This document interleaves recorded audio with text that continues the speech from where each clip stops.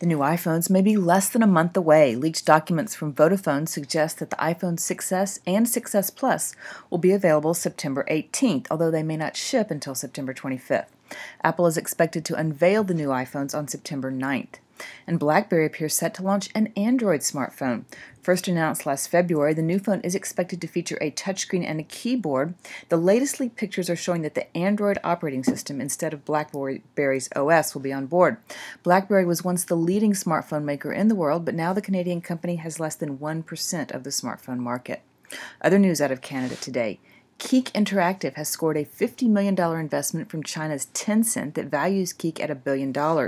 Keek is the developer of a popular OTT messaging app, and Tencent owns WeChat, the messaging app that is ubiquitous in China. In India, the world's largest maker of wireless networking equipment is staffing up. Ericsson says it will increase its engineering workforce in Bengaluru by 15%. Ericsson has been trimming its headcount in some other parts of the world. And finally, if you're a frequent user of your phone's mobile hotspot feature, the federal government is on your side. For the second time in less than a year, the Federal Communications Commission has fined a Wi-Fi network operator for blocking personal hotspots.